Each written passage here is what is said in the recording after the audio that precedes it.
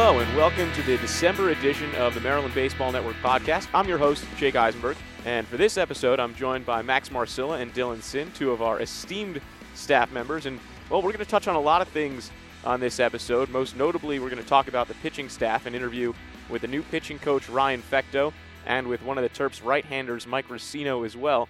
But we're also going to take a look at some of the recruiting aspects that the Terps have been doing over the past few weeks, a closer look at the class of 2017. And, well, if you've been to our website, you've noticed that we've been rolling out some profiles of some of these incoming Terps, like Sean Fisher, Justin Vogt, Randy Bednar among them, and there'll be more in the coming weeks as well, so be sure to stay tuned with that. And, well, while you're at it, make sure you're following us on Twitter at MDBaseballNet for the latest updates on Terps baseball, and give us a like on Facebook. You can find us at facebook.com/MDBaseballNet. So, do your best to make sure you're following us on all those places for the best Terps news and up-to-the-minute Terps news that, you'll find really anywhere. So with that, we'll jump right into things, and I'm glad to have Max and Dylan along with me for this podcast. On the last one, we didn't really have any, conversational tones. We did a bunch of different segments, and we took a look at the schedule. We took a look at the recruiting class on an initial basis, but it's nice to have a couple guys along here to, talk to on the podcast today. So welcome, guys. Thanks. Good to be here. Oh, not all at once. That's okay, though. We're excited. What can we say? Yeah, no, it's a thing to be excited about. So before we get into the nitty-gritty on the recruiting bits and pieces, I think it's important that, well, I share to our listeners a little bit about the both of you, Max and Dylan. Max is a freshman just coming to the University of Maryland. We're excited to have him on our staff. He's already written a couple of pieces for us, and they've been well received, and he's done a great job. And Dylan is actually a graduate transfer from the University of Indiana, and we don't hold that against him. Pardon me, Indiana University. We don't hold that against him anyway, though, but he's done a great job so far for us. He's taken a look at some recruits as well. So Dylan and Max, making their MBN debuts on this December edition of the podcast. Good to be here. I was going to call you out on Indiana University, but you beat me to it.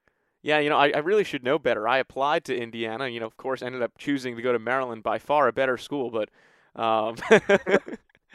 like we said, not going to hold it against you. And, we'll have our own Dylan Sin Bowl when Maryland travels out to Indiana later in the season. That'll be sometime in late April, so we'll have some fun with that one when we get there.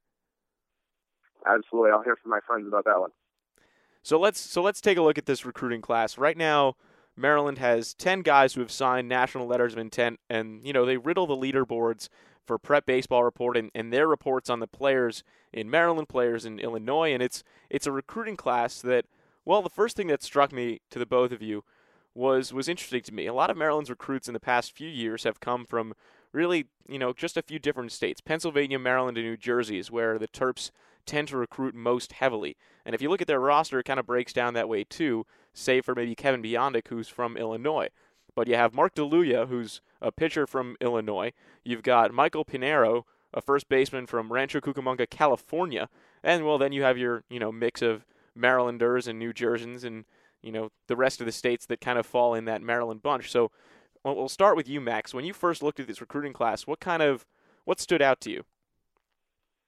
Well, just what you said is the fact that they were able to recruit from all over, and you get the guys from Maryland, and that's important to keep the guys in your home state home and keep them as Terps. But also, you mentioned California, Illinois, even just going up to New Jersey and consistently pulling those recruits. I mean, you have a school like Rutgers, which is a Big Ten school now, and in Pennsylvania, you have Penn State. You have other Big Ten schools that could be looking at these guys, and the fact that Maryland consistently not only is getting guys from Maryland, but also New Jersey, Pennsylvania, like you mentioned, that's really encouraging. That coupled with the fact that now they're recruiting, outside of this East Coast, you look California, that it's a really impressive class and some nice talent coming into College Park next year. I mean, just from the New Jersey side of things, a number of players have been from kind of South Jersey coming into Maryland, most notably Mike Schwarn, who's from Carneys Point, and then, John Murphy, who played in high school with him. He's from Merchantville. Andrew Green from Blairstown, and a bunch of other guys like Nick Sierra. He's from Hainesport. So New Jersey's been well represented for the Terps, really even before the switch to the Big Ten from Maryland, and since before Rutgers joined the Big Ten too. Now, taking a look at, the class overall, it seems rather pitcher heavy. Dylan, what do you think about that? Yeah, that's exactly what I was going to say, Jake. But this is our pitching heavy podcast, so this is they have a lot of pitching in this class. A couple guys. We have the number one pitcher from both Maryland and New Jersey in this class. Number one pitcher from New Jersey, Drew Wilden, who throws 90 miles an hour coming out of high school. So that's pretty impressive right there. And then Illinois recruit, as we talked about, Mark DeLuya. He's a pitcher as well, and he's the number 8 player in the state. So it's exciting to see all these new guys coming in on the mound. Now, you mentioned Mark DeLuya, the right-hander from Marian Catholic High School, and you looked at him more specifically. You wrote our profile piece on DeLuya. So what did you learn about him, and how did that piece all kind of come out for you? Well, I learned a lot about him. He was a great guy to talk to, and he seems really committed to being the best he can be at Maryland. One thing he said that really struck me was he likes the camaraderie of playing baseball. That's important to him, but one thing that he really likes about baseball is being a pitcher because he gets to be the man on the mound. He likes taking charge and being that kind of player, and I think that's the type of guy that we like having come in at Maryland, and it's really impressive to see him have that kind of stance coming in, even as a freshman. Yeah, and the rest of these profiles, I mean, the ones that have already come out from us, I mean, they've included some really cool nuggets about these guys, like Christopher Allen. You know what? I guess it's a good time now to kind of pause and say that if we mispronounce any of these names, we apologize profusely. We're going to do our best, but some of them a little bit tricky, and, well, we haven't quite gotten them down yet. But Christopher Allen, the infielder from Philadelphia, I mean, he was named a captain for his high school team as a junior, which is something that's very uncommon, so he's showing lots of leadership already in high school. And then something interesting that struck me, and, you know, Max, this is kind of where I want to talk to you a little bit, is Justin Vogt said something that kind of struck me. You said that Maryland's coaching staff almost felt like his second fathers for the next 4 years. Yeah, well, that's quite high praise. I'll say that, and it makes it easy to come to a school when you have that family atmosphere immediately. But I mean, you mentioned this class is pitching heavy, and well, you need a catcher to go with all those pitchers, and that's something that I think Justin Vogt can bring to College Park. Is he's the second best catcher in Pennsylvania, the 5th overall prospect of the class of 2017. And I got a chance to talk to him, and well, I mean, maybe his comment about the coaching staff being his second fathers, maybe that stood out. What stood out to me was the fact that he decided on College Park and the University of Maryland, in large part because of the winning and the winning the Terps have done in the last couple of years. And he comes from a high school. He's won 2 state championships in his 3 years. And he told me, he said he's used to winning. He likes winning. He's a competitive guy. And coming to Maryland gives him a chance to not only play and not only show off his talent, but be a part of a winning atmosphere. So whether it's because of the winning or because of the fatherly atmosphere at Maryland, I think the fact that the Terps get a young catcher to go with all these young pitchers is really a good sign. Well, the catcher position, something that I think is really interesting to even look at for this season, because you've got Justin Morris and Nick Sierra, a junior and a senior respectively, who are kind of going to both be vying for that time at the backstop. You know, we saw Sierra a lot last season in the designated hitter role, and Justin, you know, widely considered to be a bit of a better defensive catcher. But you've also got Danny Maynard, who showed flashes in a pinch hitter role last year, and you've got Ty Friedrich, who had a good summer with the Silver Spring Tacoma T-Bolts in the Ripken League. So you've got 4 catchers on your roster, and, well, next season we'll see what happens with Justin and Nick in terms of the draft. I mean, this is Nick's last season of eligibility, so that's one catcher that'll be off the roster for 2018. But depending on what Justin decides to do, if he has a breakout season, he could go in the draft. Danny Maynard will come back, and he'll probably be the favorite to get that starting role. Of course, should Nick and Justin both be gone, and then, you know, we'll see what happens with Friedrich this season. But adding another catcher to the mix, I think, is really interesting. So that's something that, you know, we'll certainly keep an eye on for 2018. One of the other things I noticed. Go ahead, Max. I was going to say it's not something that Vogt's unfamiliar with, and I wrote in my article that he had a teammate, Ryan Hogan, who's a catcher at St. John's, and he mentioned, you know, Justin mentioned he's always been the little guy, you know, always behind Ryan. So, you know, that you could use that as a learning experience, and having a couple of older catchers on the roster could really help him when he gets to Maryland.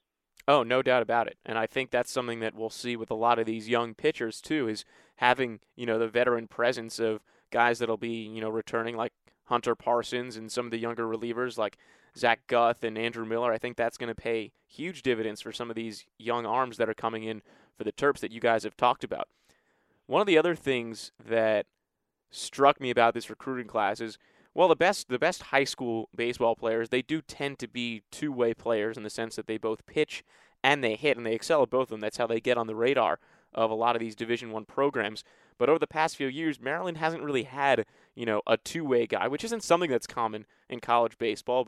And the top-tier teams and, the top players you see going in the draft, a lot of them, can both pitch at a high level and, hit in the middle of the order. And, well, a couple of years ago, there was Willie Rios, who was both a first baseman and a left-hander on the mound. He transferred out of the program. But this season, we'll see Jamal Wade kind of take a two-way approach, and we'll see how much he's used offensively. Last year, he struggled as a pinch hitter, but he's emerged as like a flamethrower on the mound. He's been really good, and, we'll talk to Ryan Fecto about him a little bit also.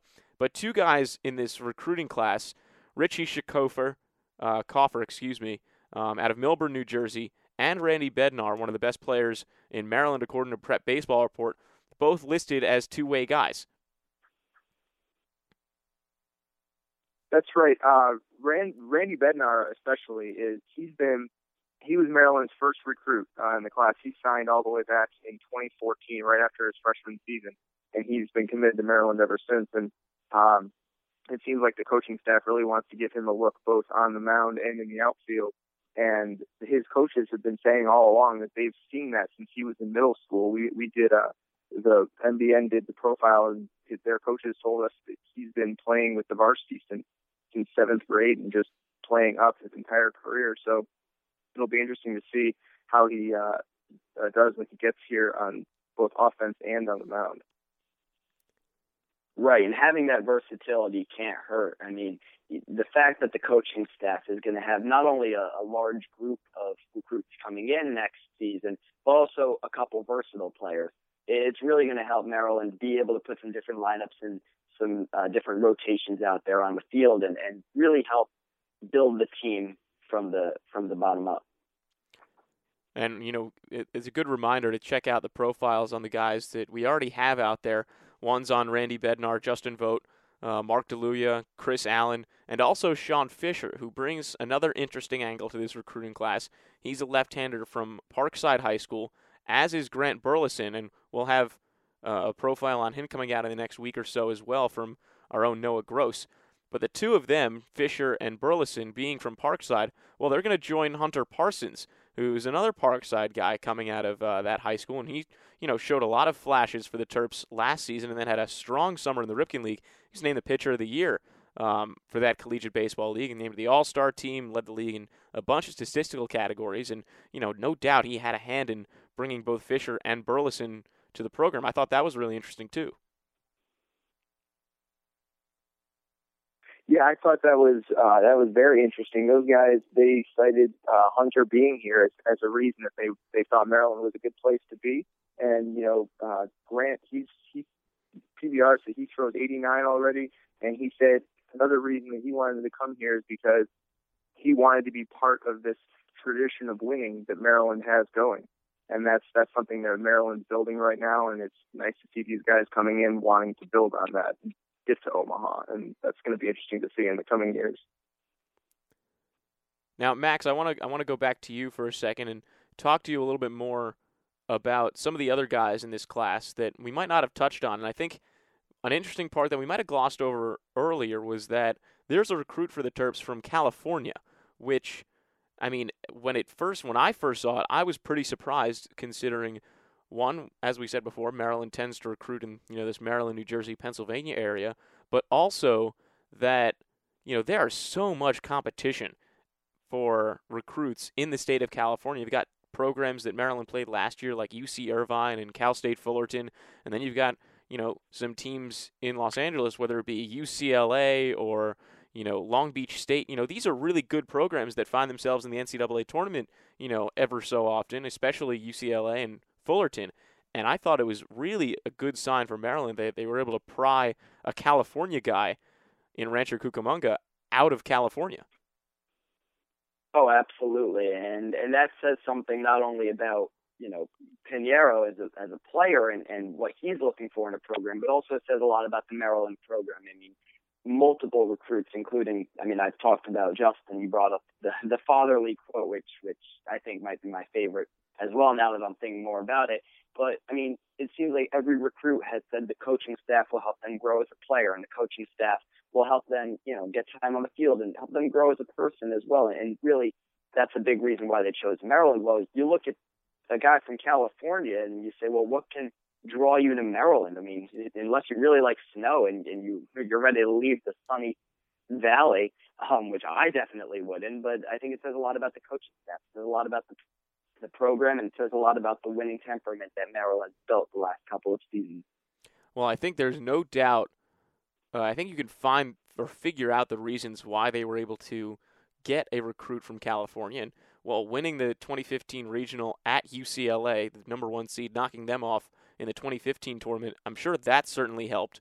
And then, going back to the West Coast last season and taking a series from Cal State Fullerton and having a game against UC Irvine, kind of established a Maryland presence in California, I think, that hadn't been there previously. So I think it'll be interesting to see going forward, at least this season, where Maryland's non-conference schedule takes them geographically and how that helps them from a recruiting standpoint. Maryland's going down to Clearwater, Florida, lots of talent in that state, going down to LSU, and while I don't think necessarily that the Terps are going to pry any top recruits away from a powerhouse like LSU just yet, there are a couple guys from that area that are on Maryland's roster this year. You have Madison Nickens, a transfer from LSU Eunice. You have Will Watson, another transfer from LSU Eunice. And if you look at that Eunice program, a JUCO college considered to be one of the best, another guy on that team, Jordan Romero, transferred from Eunice to LSU. So there are players on that team making the hop, so to speak, to these top SEC schools. But you've got 2 now that have come to play for the Terps. So I think we're seeing a bit of a more diverse recruiting stance from Maryland, and that certainly helps when you have guys like Rob Vaughn who come from Kansas and Louisiana and Texas and are able to recruit that area. And now you have Ryan Fecteau as the recruiting coordinator who can take a look a lot more heavily at kind of the northeast part of the country where he's been really successful at Bryant. So, Dylan, what are your thoughts on that? Yeah, Jake, you hit the nail on the head, and that's something that Maryland, I think they're really trying to do right now is build a national recruiting base. And obviously, most of the recruits this year were still from the East Coast, but just even putting some feelers out there. And you said something I think is very important is going to play out in California. And when we go down and play in Florida, it's going to be very important just to have people see that Maryland is a top-notch program. They do things the right way. And as Randy Bednar's father said when he was being recruited, the coaching staff is raising men.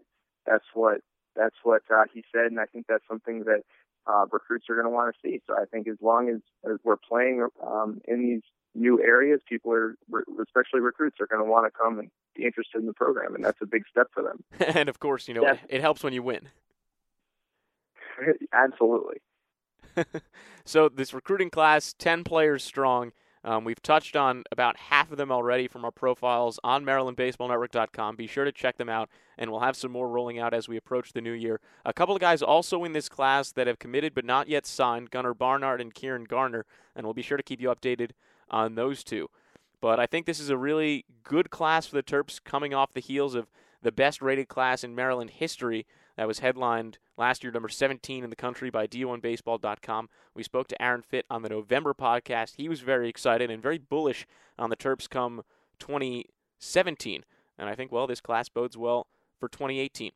So we'll keep things moving right along here on the Maryland Baseball Network podcast. Special thanks to Dylan Sinn and Max Marcilla for joining me at the top of this edition to talk a little bit more about the recruiting class. And, we touched on how pitching heavy it was, so we figured we'd go a little bit more in depth with Maryland's pitching later on in this episode. And, remember, we have an interview with Mike Rossino coming up at the back end of this podcast, so stay tuned to hear what the right-handed flamethrower has to say. But first, we'll chat with the new Terps pitching coach, Ryan Fecteau. And, Ryan, thanks for joining us on the podcast this time around. Yeah, thanks. I appreciate you having me.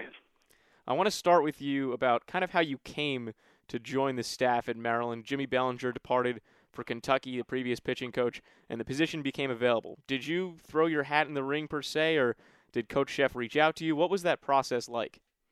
It was actually, we've played I was at Bryant University for the last 6 years, and we played Maryland 2 of the last 3 years. So I kind of had some familiarity with, with coaching staff, but I didn't know them all that well, to be honest. My head coach at Bryant, Steve Owens, was good friends with Coach Sheff. They used to coach against each other when Steve Owens was at Lemoyne and Sheff was at Marist, so when they were in the MAC together.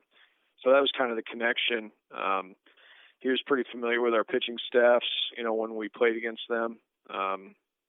We've had some pretty good pitching staffs when I was at Bryant over the last few years. So I think it was more of just, him seeing if there was some interest, and obviously I was very interested.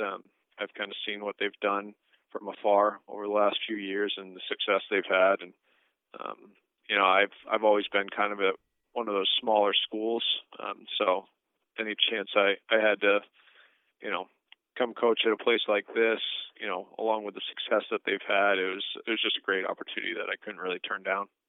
Well, I'm sure Sheff also saw the success that you were having on the other side in the NEC with Bryant, pitching staffs that, quite frankly, over the last 6 years have been better than anyone else's in that conference. And guys, pitchers of the year, Kyle Wilcox and James Karinchak, who I had the chance to meet this summer up in Chatham. And, I mean, he's as impressive as anyone else who's going to be draft eligible this season. Yeah, he's got a chance to be. I mean, the sky's kind of the limit for him. He's the only thing that's going to, I think, limit his draft stock is just where he's pitching. It's just a smaller conference, so he's got to do a little extra, just from the statistical standpoint. But he's got to be 90, 95. He's really physical. He's got a plus breaking ball, plus fastball. He's got a good changeup, and he competes like crazy out there. So he's one of those guys I still feel like people don't really know a whole lot about him. This year, he's got a chance to really pitch against some pretty good teams early on. I think they're facing Arkansas early. They're actually coming back here to face us. Right. Definitely going to touch on that. Yeah. So he'll be fun to watch this year. I think he's got a chance to do some really special things. Well, you mentioned how James is at a smaller school like Bryant, and you spent the last 6 years there, started at a D3 school in St. Anselm, and then worked your way to USC or UCS upstate with Matt Fincher, who, coincidentally used to be an assistant coach in Chatham, where James was this past summer. But what did you learn being at a smaller school like Bryant and trying to compete with bigger Division I programs, which the Bulldogs have over the last 6 years, the most wins in Division I baseball, a number 2 seed in the tournament last year? I mean, that can't come easily.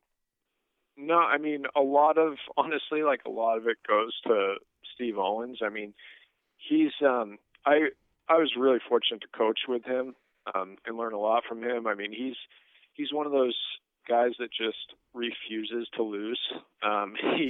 He hates it more than anything, and it just trickles down all the way through the players. He's just that gritty type that wants guys that play so hard. And if you don't play like that, you just don't play under him. So it's just kind of the type of guy that he gets in the program, and that we didn't really get like the most talented kids necessarily. Like there was a lot of projectability with kids we got. So like the big emphasis was always on player development. I mean, over those 6 years, like not one of the guys that we recruited was drafted out of high school. So that was kind of our thing. We really focused on the development part. It wasn't like we were over recruiting or anything like that. We weren't, trying to phase guys out of the program. It was a good experience to see just how he went about developing people and players. And I guess that was probably the biggest thing I took from it. It's just the amount of emphasis and work that went into the daily development of guys. It was just, you never took a day off. So I guess that's probably the big emphasis I would say. So you come here to Maryland, and while you might not have had players at Bryant that were drafted out of high school, there's more than a few on the Terps, Hunter Parsons being one of them, and he emerged last year as a Sunday starter candidate down the stretch, and I'm sure he'll figure into some plans come the spring. But with a guy like Hunter Parsons and a freshman drafted out of high school who's projected to be pretty darn good in Tyler Blome, I mean, how do you bring your player development experience from Bryant, and what do you work on with the two of them, among Brian Schaefer, Taylor Bloom, and, the rest of this new Maryland staff? You know, those four guys that you actually just mentioned is kind of interesting because they didn't pitch at all in the fall. They were all shut down just because of the amount of innings that they had thrown, which I think is going to really benefit them during the season. So they did a lot of stuff on the side. They had a big emphasis on strength conditioning, getting bigger and stronger. But the thing that I try to do with a lot of the pitchers is I just try to teach them as much as possible so that they're educated on, pitching mechanics, the game, pitch calling, and really learning about themselves as pitchers and understanding what their strengths and weaknesses are. Learning how to make adjustments with their body. So we do a lot of stuff. Even though they didn't throw, they still did a lot of mechanical work, just off the mounds, dry work. But I think if they can almost, in a sense, become their own pitching coach while they're out on the mound, by themselves, then I think they can. Usually guys can go to another level like that because if you're out there and you're competing and you need someone to kind of tell you what you're doing wrong, like if you miss with a couple pitches, then you're so far behind. The good ones are the ones that understand what their bodies are doing every pitch and are able to adjust pitch to pitch, Mm-hmm. So you were announced as the new pitching coach back in the beginning of July. So did you have a chance to talk to Hunter or Tyler during the summer? They both pitched for the Baltimore Redbirds, and Hunter was the league's pitcher of the year. I know Brian and Taylor didn't pitch over the summer, but did you have a chance to talk to Tyler, Hunter, or any of the other guys? Yeah, I actually went because a lot of them were in the Cal Ripken League. So I went to the Cal Ripken League games. I tried to see as much as I could. It was kind of tough. Like I got to see Hunter. I actually got to see him start a game. So that was good. I kind of, because he actually didn't pitch against us last year when we came down and played Maryland when I was with Bryant. So I got to lay my eyes on him, John Murphy. I got to see Racino a little bit. I knew Schaefer and Bloom because, they pitched against us last year when I was at Bryant. And then Blum, I didn't get to see him. I tried like a couple times. And it didn't work out with weather. Mm-hmm. But I did, I've got some video on a lot of the guys too. And Blum's actually he's been throwing bullpens towards the end of the semester. They're in finals right now, but I got to see a couple bullpens with him off the mound. So there's a lot of talent. But I've pretty much been familiar with a lot of the guys coming into the season. So yeah, that's right. I mean, 2 of the last 3 years, Bryant has been down here in College Park, and the Terps have been successful against the Bulldogs. 5 out of the 6 games went Maryland's way. But what did you notice in Maryland, whether it be the program, the stadium, the players, those 2 trips down to Maryland? The big thing with them, it was, there's a lot of similarities. I think the way they're coached is kind of similar to what we had going at Bryant. It's just they're getting a different level of player out of high school. The pitchers, that we faced, Schwarn, Schaefer, and Bloom, they threw so many strikes. They competed like crazy. They just never gave in to guys. We faced them one of their super regional years, and it was just like that was the year Stinnett was still here. Mm-hmm. So we saw some really talented arms that year too. But I just think they're just a great group. Like it's not like any type of prima donna guys. They're guys that get after it every day. Really blue collar type guys. So it kind of fits into what I've been accustomed to, the last 6 years as well. Yeah, I mean, you take a look at the guys who are coming back, and Schwarn notwithstanding, the program leader in everything possible on the mound, but the guys coming back. I mean, how much of a luxury is it for you to have 2 front of the line rotation guys in Schaefer and Bloom who had more starts than walks last season? I know. I was talking to Chef about that. Like, I don't think you probably won't see that. I don't maybe throughout the whole country. I mean, that's such a rare thing to see. So those two right away, they give you a chance on a Friday and Saturday. So that kind of puts you ahead. I think we've got some really good options for that third game too. There's some competition going for that Sunday spot, along with the midweek spot, and there's so many arms here. It's really competitive with guys trying to establish some roles. So I really like the way it's set up. It's been a really good group as far as how they've worked. They've been really great teammates with one another. Which is kind of interesting, just how competitive it is to establish some roles too. But they've been great to work with all fall. If the season were to start this weekend, what would Maryland's rotation look like? That's a really good question. We really haven't said it. I mean, I can tell you, like, Schaefer and Bloom are going to be two of our starters. I don't know. It's going to have to kind of play out, when they get back from winter break and see where guys are at. They've all got to follow their throwing programs and their lifting programs. And it's funny, like, a lot of stuff can happen in this next month. Like, a lot of guys can make some jumps. Some guys are going to outwork some other guys, and it's so competitive. It's really tough to say kind of what's going to happen with, some of those spots and where guys are going to fit in. But I mean, I feel very confident saying Schaefer and Bloom are going to be two of our top right, starters. Well, I think that one's definitely a given, especially given their performance last year. Yeah, it's tough. I mean, I would like to think that Hunter would be able to, be an impact guy for us, in the rotation in some aspect. He's also a guy that you could throw him at the back end and just close games for you too. But I think his repertoire and his stuff is just too good. I think he's going to be a really good starting pitcher.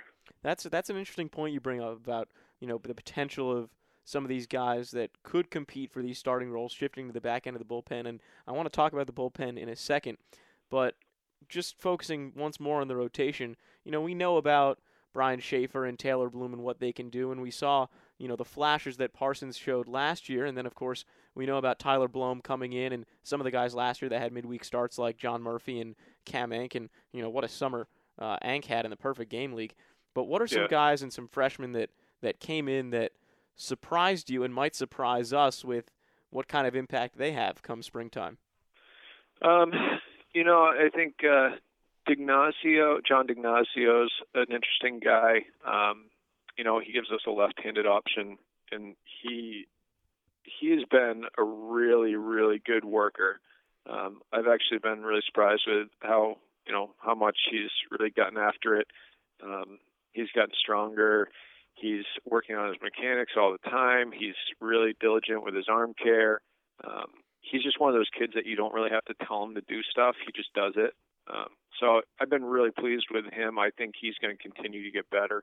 I would like to think that he could, find some type of role for us, whether it's, just a left-hand option on the bullpen or, at some point he could be a type of kid that could be a starting pitcher. Just depends how he develops. That's all. Elliot Zollner's probably showed the best stuff out of that freshman group.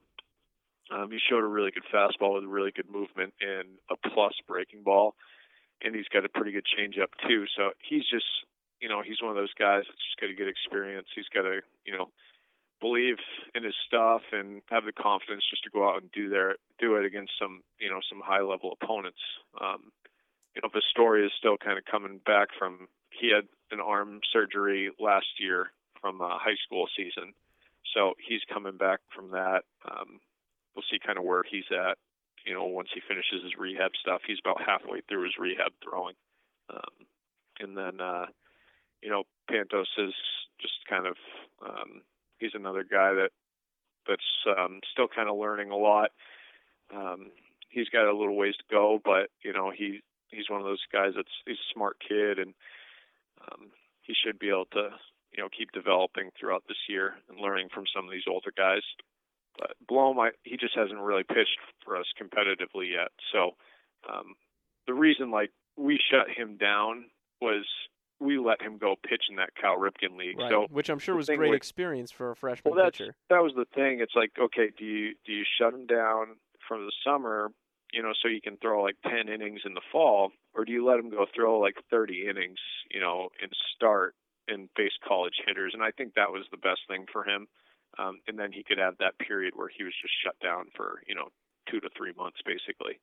So I think that was the right thing to do with him, and he got some really good experience, and he had some good success and some failure. So, anytime you can have a little bit of a blend like that, I think that's really good for a young guy. And, he's a pretty mature kid too, so that was another part of the reason where we kind of decided to do that. Sure, and especially in a setting where the results, quite frankly, don't really matter so much as the development does. And, well, one thing that was interesting to me about this summer wasn't necessarily in the Ripken League, but it was in the NECBL with Jamal Wade, and how he kind of went from, in the batter's box to on the mound, and kind of projects as almost a two-way guy this season. I mean, where does he kind of fit in the bullpen conversation?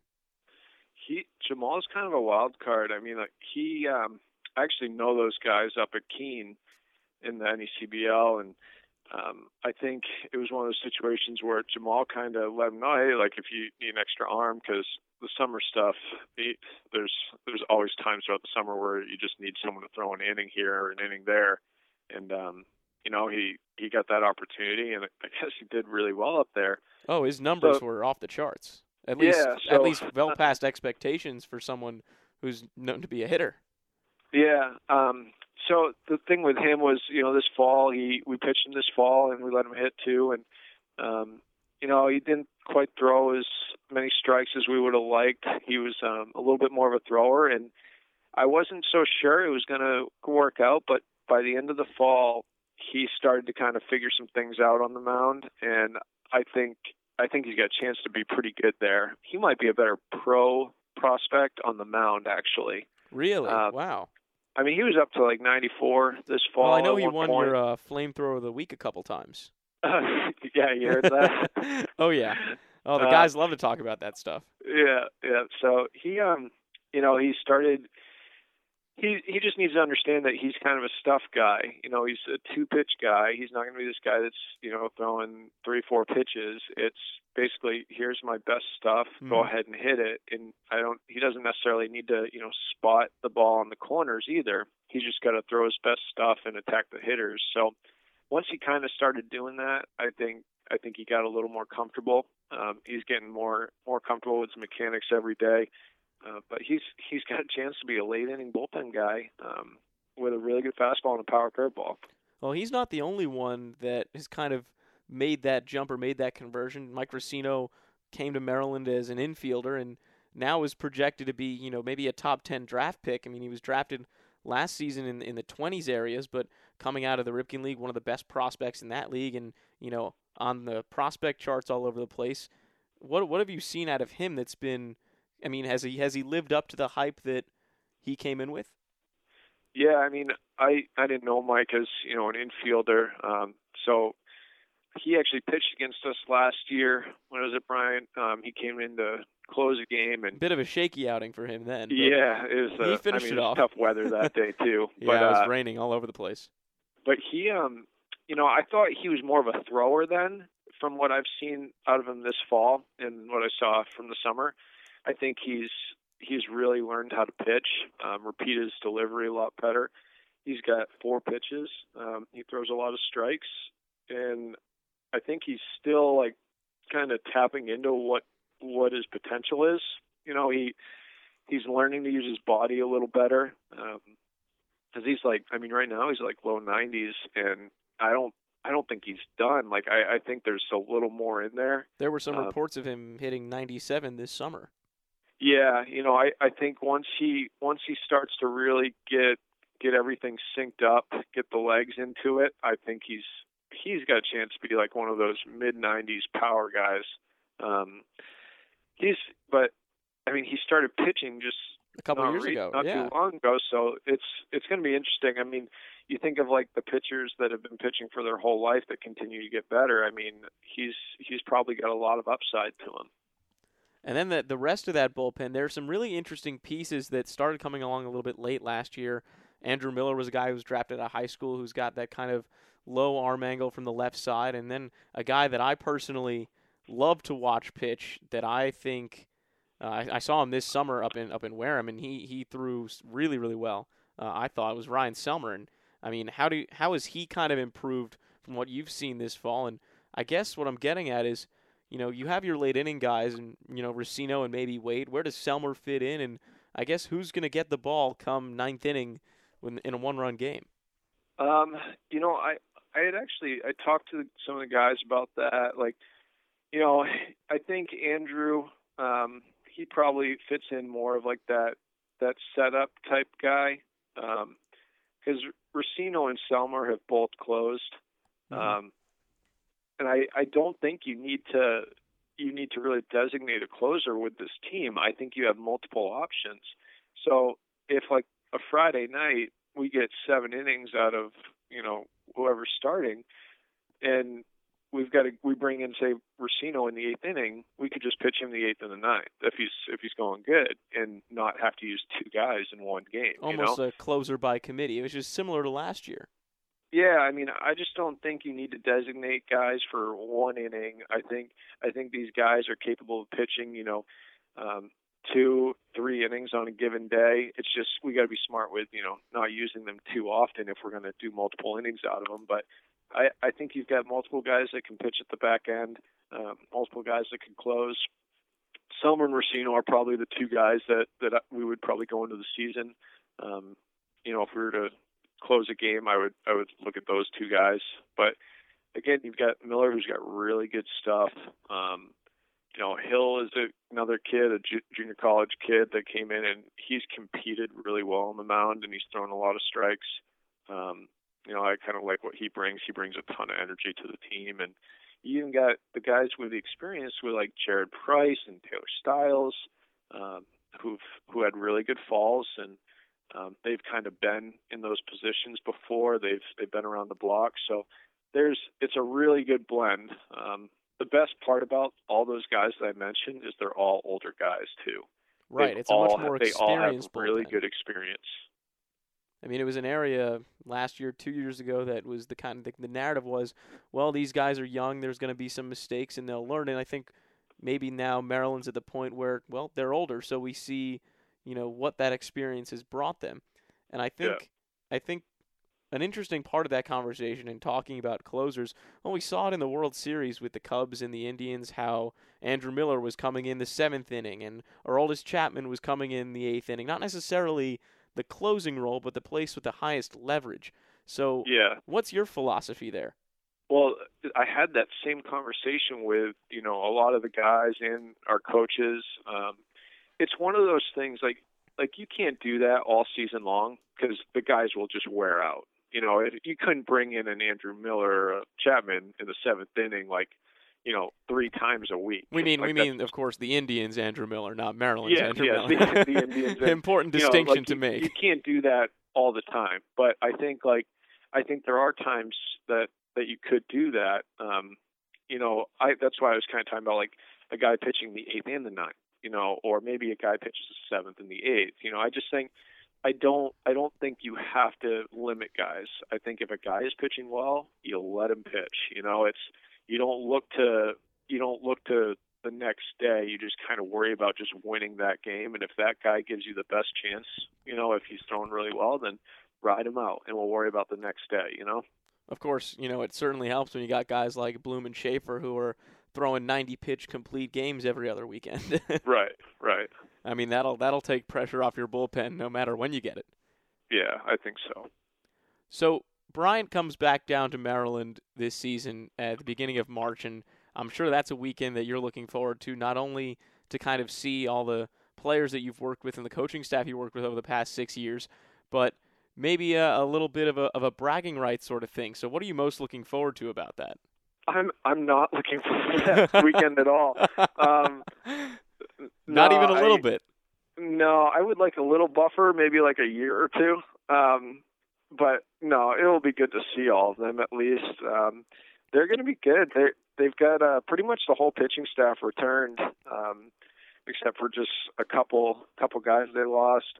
It's a very different team. They lost a ton of position players, so I think they're going to have like 7 new guys in the lineup. So it'll be a really different team, which I guess is kind of the timing of me leaving was kind of good, just with the amount of new guys that are there. Well, you'll certainly have the scouting report.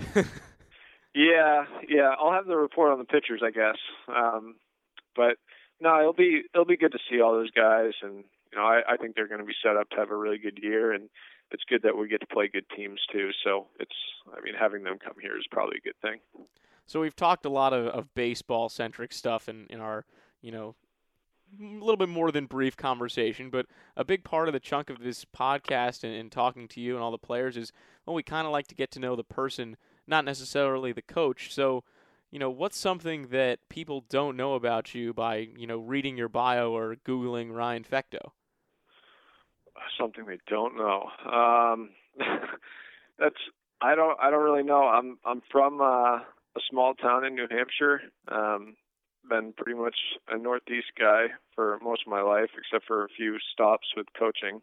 I'm married with a kid, and that's pretty much it. Pretty much righty or lefty. Baseball is, I don't know. I'm still trying to figure that out. He's 18 months, so I think he's going to be a righty. But you're not going to try and make him into a southpaw? Nah, whatever he is, he's. I'm just going to let it play out. Well, he's a little bit older than Rob Vaughn's son Wyatt, but I guess you could have a pitcher-catcher duo there down the stretch. We could. That would be nice. If he's got his father's height, then I'm going to have to probably drop him down or something, because we're not a family that's got a lot of height. Well, you do what you can. Yeah, that's true.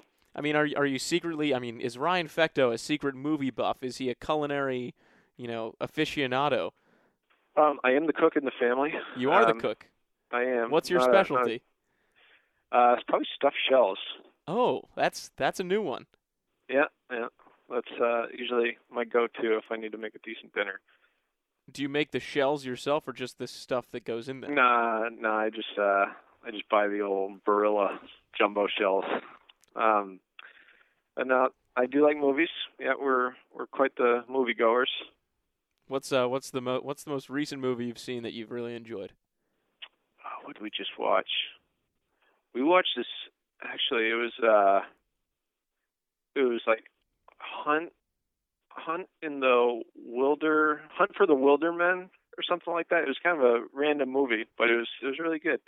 Yeah, not a title that I recognize, but hey, I mean, that's great. Yeah, something we found on demand. Have you been enjoying kind of the Maryland area and all it has to offer? Have you started learning about Old Bay and all the things of that nature? Yeah, we tried to get around a little bit. We've been to Annapolis. We went and visited the Inner Harbor up in Baltimore. We did D.C. a couple times, saw some museums. We moved to Odenton. Okay. So we're kind of near that, like, Waugh Chapel area. But it's been good. Family seems to like it, so just gotta get used to this traffic. But yeah, the traffic never stops, and that's coming from someone who, quite frankly, has only been here a couple more years than you have. I'm from New York originally, so it was all news to me that any given time I'd be sitting in 20 minutes any which way. Yeah, but it's been good. I'm really happy with the move, and my family's happy with it, so we feel very fortunate. Any big plans for the holidays? We're going to go up to New Hampshire.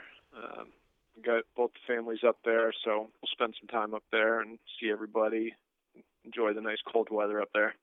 Well, yeah, definitely enjoy it, and the rest of the new year as well, and the break until things start back up again in January. Thanks so much for joining us, Ryan. I appreciate it. Yeah, thanks for having me. I appreciate it. So we go from the new pitching coach to one of his pitchers, Mike Rossino, the big right-hander, the senior, who figures to be a big part of the back end of the bullpen this season for the Terps. Mike, thanks for joining us. Yeah, thanks for having me. I appreciate it.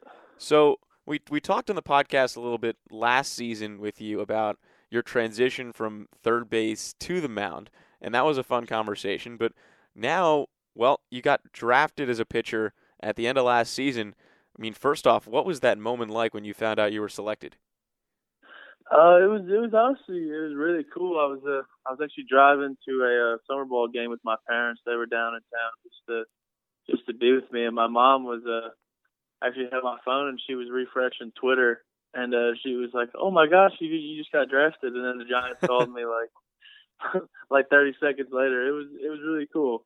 Did you expect to be drafted? Did you see it coming?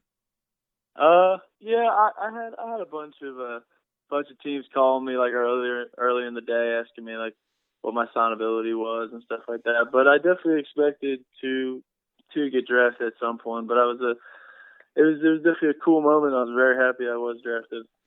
And right, it was in the midst of kind of summer baseball. You were playing with the Baltimore Redbirds, and I mean, you had a pretty good summer with them by all accounts. I mean, you were on the All-Star team. You had, pitched in 13 games, struck out 19 guys. I mean, it was a pretty good summer for you. Yeah. I felt pretty good on the mound. The pitching coach for the Redbirds, Craig Lopez, really helped me just with my mechanics and stuff. So it all worked out for the best. Now, while you guys didn't end up winning the Ripken League championship, you kind of fell to the Big Train and a couple other Terps that were on that team, like Justin Morris. But you had the chance to be on the same team as Hunter Parsons and Tyler Blohm. And, well, Parsons was the pitcher of the year in the league, and Blohm, by all accounts, is a freshman that, people expect to have an impact kind of immediately. What did you see from the two of them this summer? Yeah, I really saw. I mean, they're both really good pitchers. I really saw Hunter develop into. Honestly, I think he could be one of our weekend starters. He threw the ball really well, commanded it really well, kept guys off balance. He just did his job for us in the summer, and I'm expecting him to do that for us on the weekend this season. And what I saw from Tyler was he's a very polished high school. He was a very polished high school pitcher when I saw him throw, and he didn't throw this fall, so everyone's like just waiting to see what he's got. But I'm one of the lucky guys. I saw him throw all summer long, and I really liked what I saw from him. And then, I mean, you had a couple accolades as well. The top prospect in the league, and that came after getting drafted. And, well, I saw a report that said you touched 97 during the All-Star game. Is that pretty is that accurate? Yeah. That's what I was told. I guess I was just one of those days, just feeling really good. So I guess really is now that you've been a pitcher for a full season now with Maryland, a couple of years ago you had only a few opportunities on the mound. Last year you emerged as, one of the back end kind of go-to guys, and this year, figuring the same. Now that you've got one full season under your belt, I guess what's the next step in your development this season?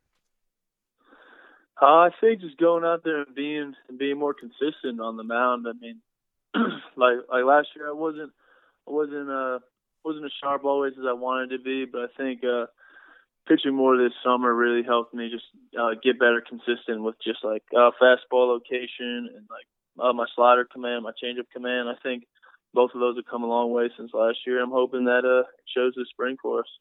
And you're also dealing with a new pitching coach in Ryan Fecto, and we spoke to him earlier on the podcast about, how he's kind of come in and how he came to Maryland. But what's it been like to transition from Coach Bellinger now to Coach Fecto?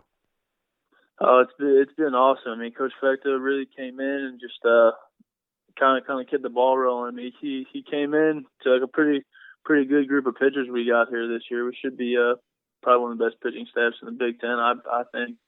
And he's done a good job of just really working with us on our mechanics and like our thought process during the game and like recognizing like hitter swings and stuff like that. But it's been really good so far with him.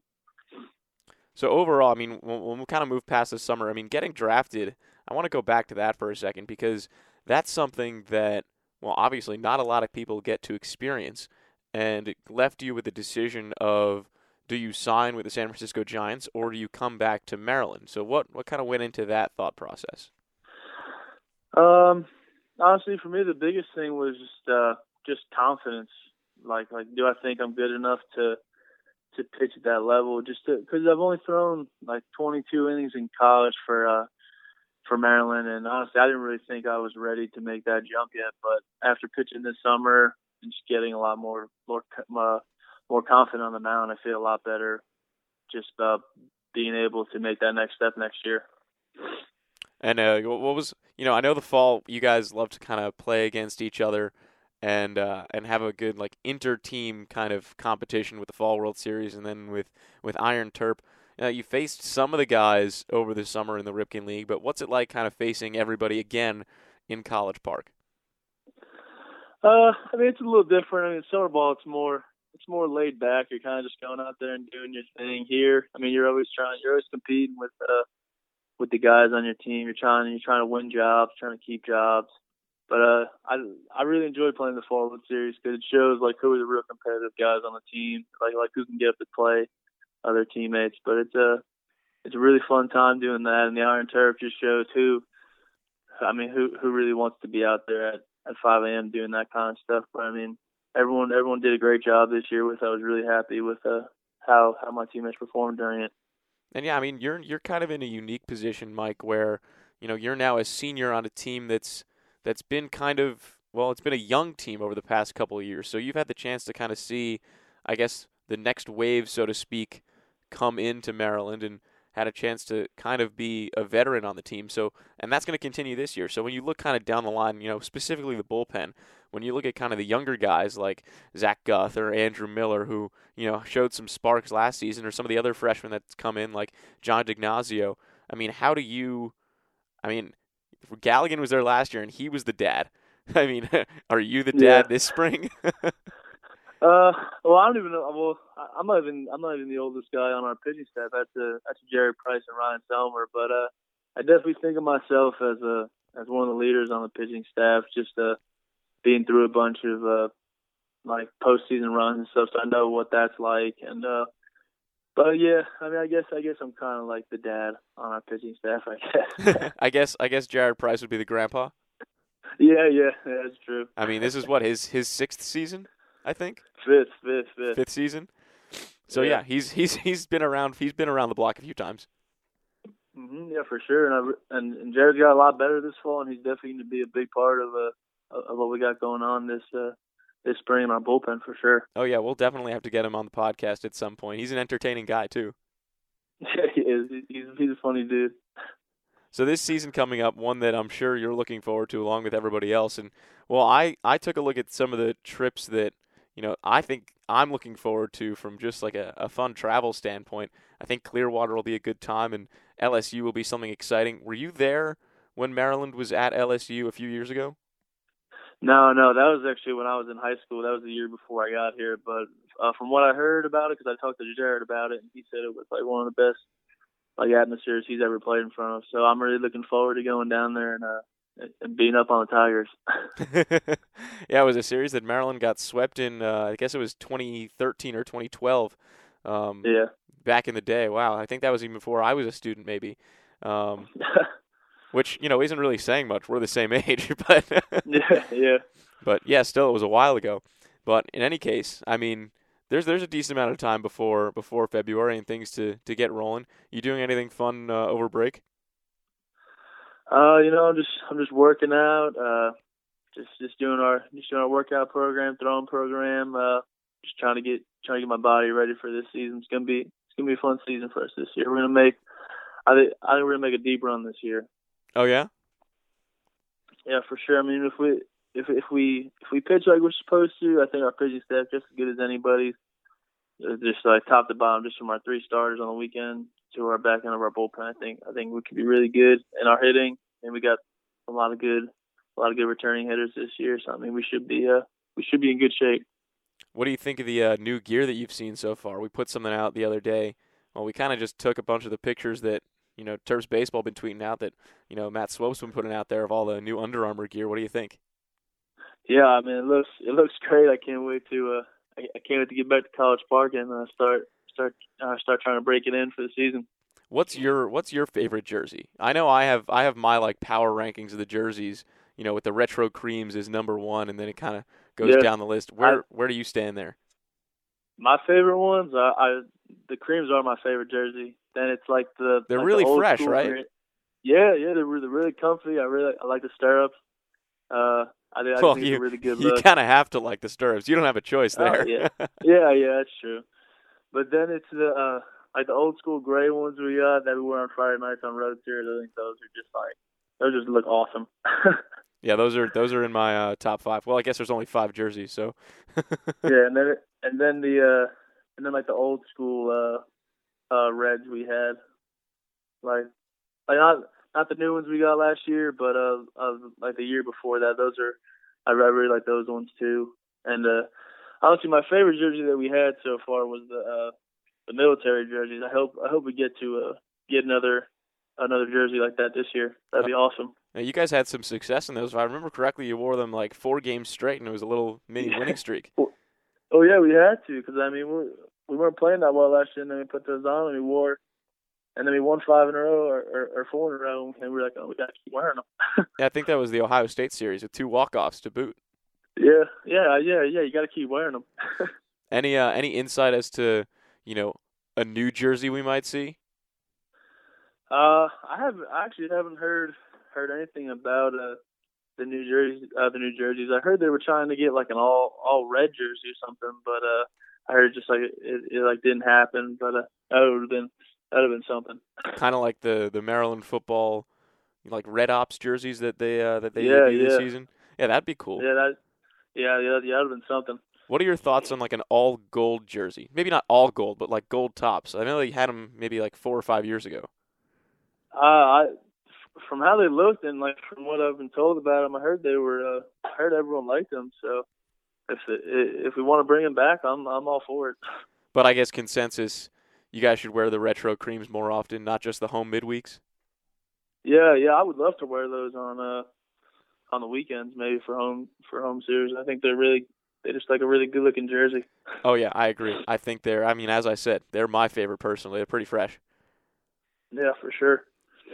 All right, Mike. Well, thanks for joining us on the podcast this time around. Always good to talk to you and hear your thoughts on everything Terps baseball, and we'll be sure to catch up with you, during the season. Yeah, sounds good. Thanks for having me. All right, enjoy the holidays, man. You too. That'll wrap things up for this episode of the Maryland Baseball Network podcast. Special thanks to Terps pitching coach Ryan Fecteau and right-hander Mike Racino for joining us. Be sure to give us a follow on Twitter at MDBaseballNet and check us out on Facebook at facebook.com/MDBaseballNet. Stay tuned to our website, MarylandBaseballNetwork.com, for more of those recruiting profiles we mentioned, as well as a bunch of other stories as we begin to preview the upcoming 2017 season. So, for Dylan Sin and Max Marcilla, I'm Jake Eisenberg, signing off on this edition of the Maryland Baseball Network podcast. Happy holidays, everyone.